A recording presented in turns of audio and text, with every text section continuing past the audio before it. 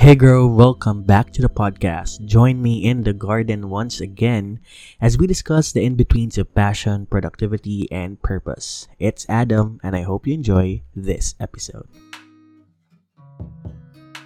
I was supposed to start a new season for In the Garden and focus on communication tips related to the office.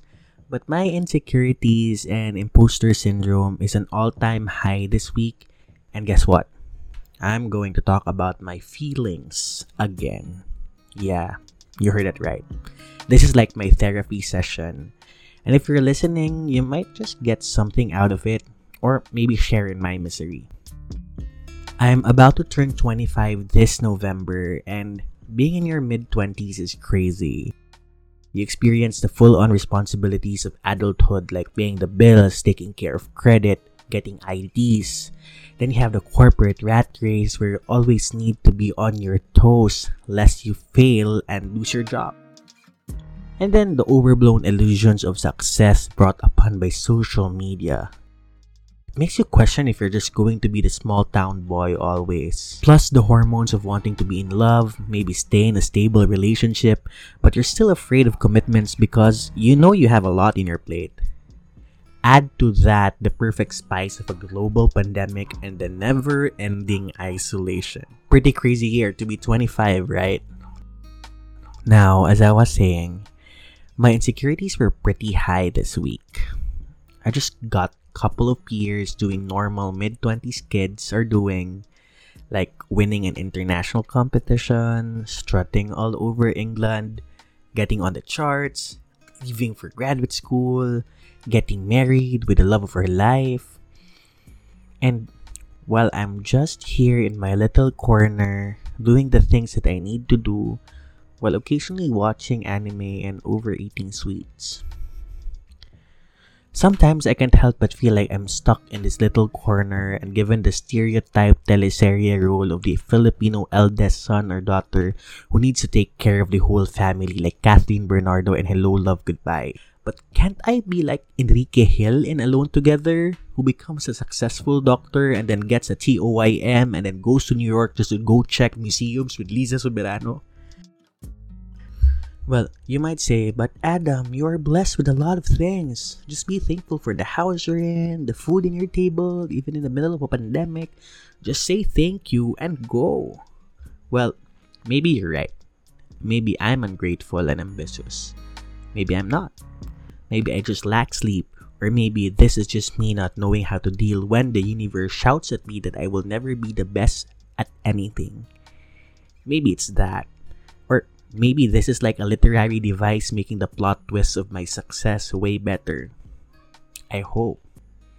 I wish it is. It was pretty bad because it was affecting my work and personal attitude. I would wake up disappointed with myself at the first hour of the day. Then this. I was having heavy imposter syndrome on a talk about how to make a pitch when literally for the last 5 to 10 years, I have been pitching and doing public speaking my whole life. I really feel like I was not measuring up.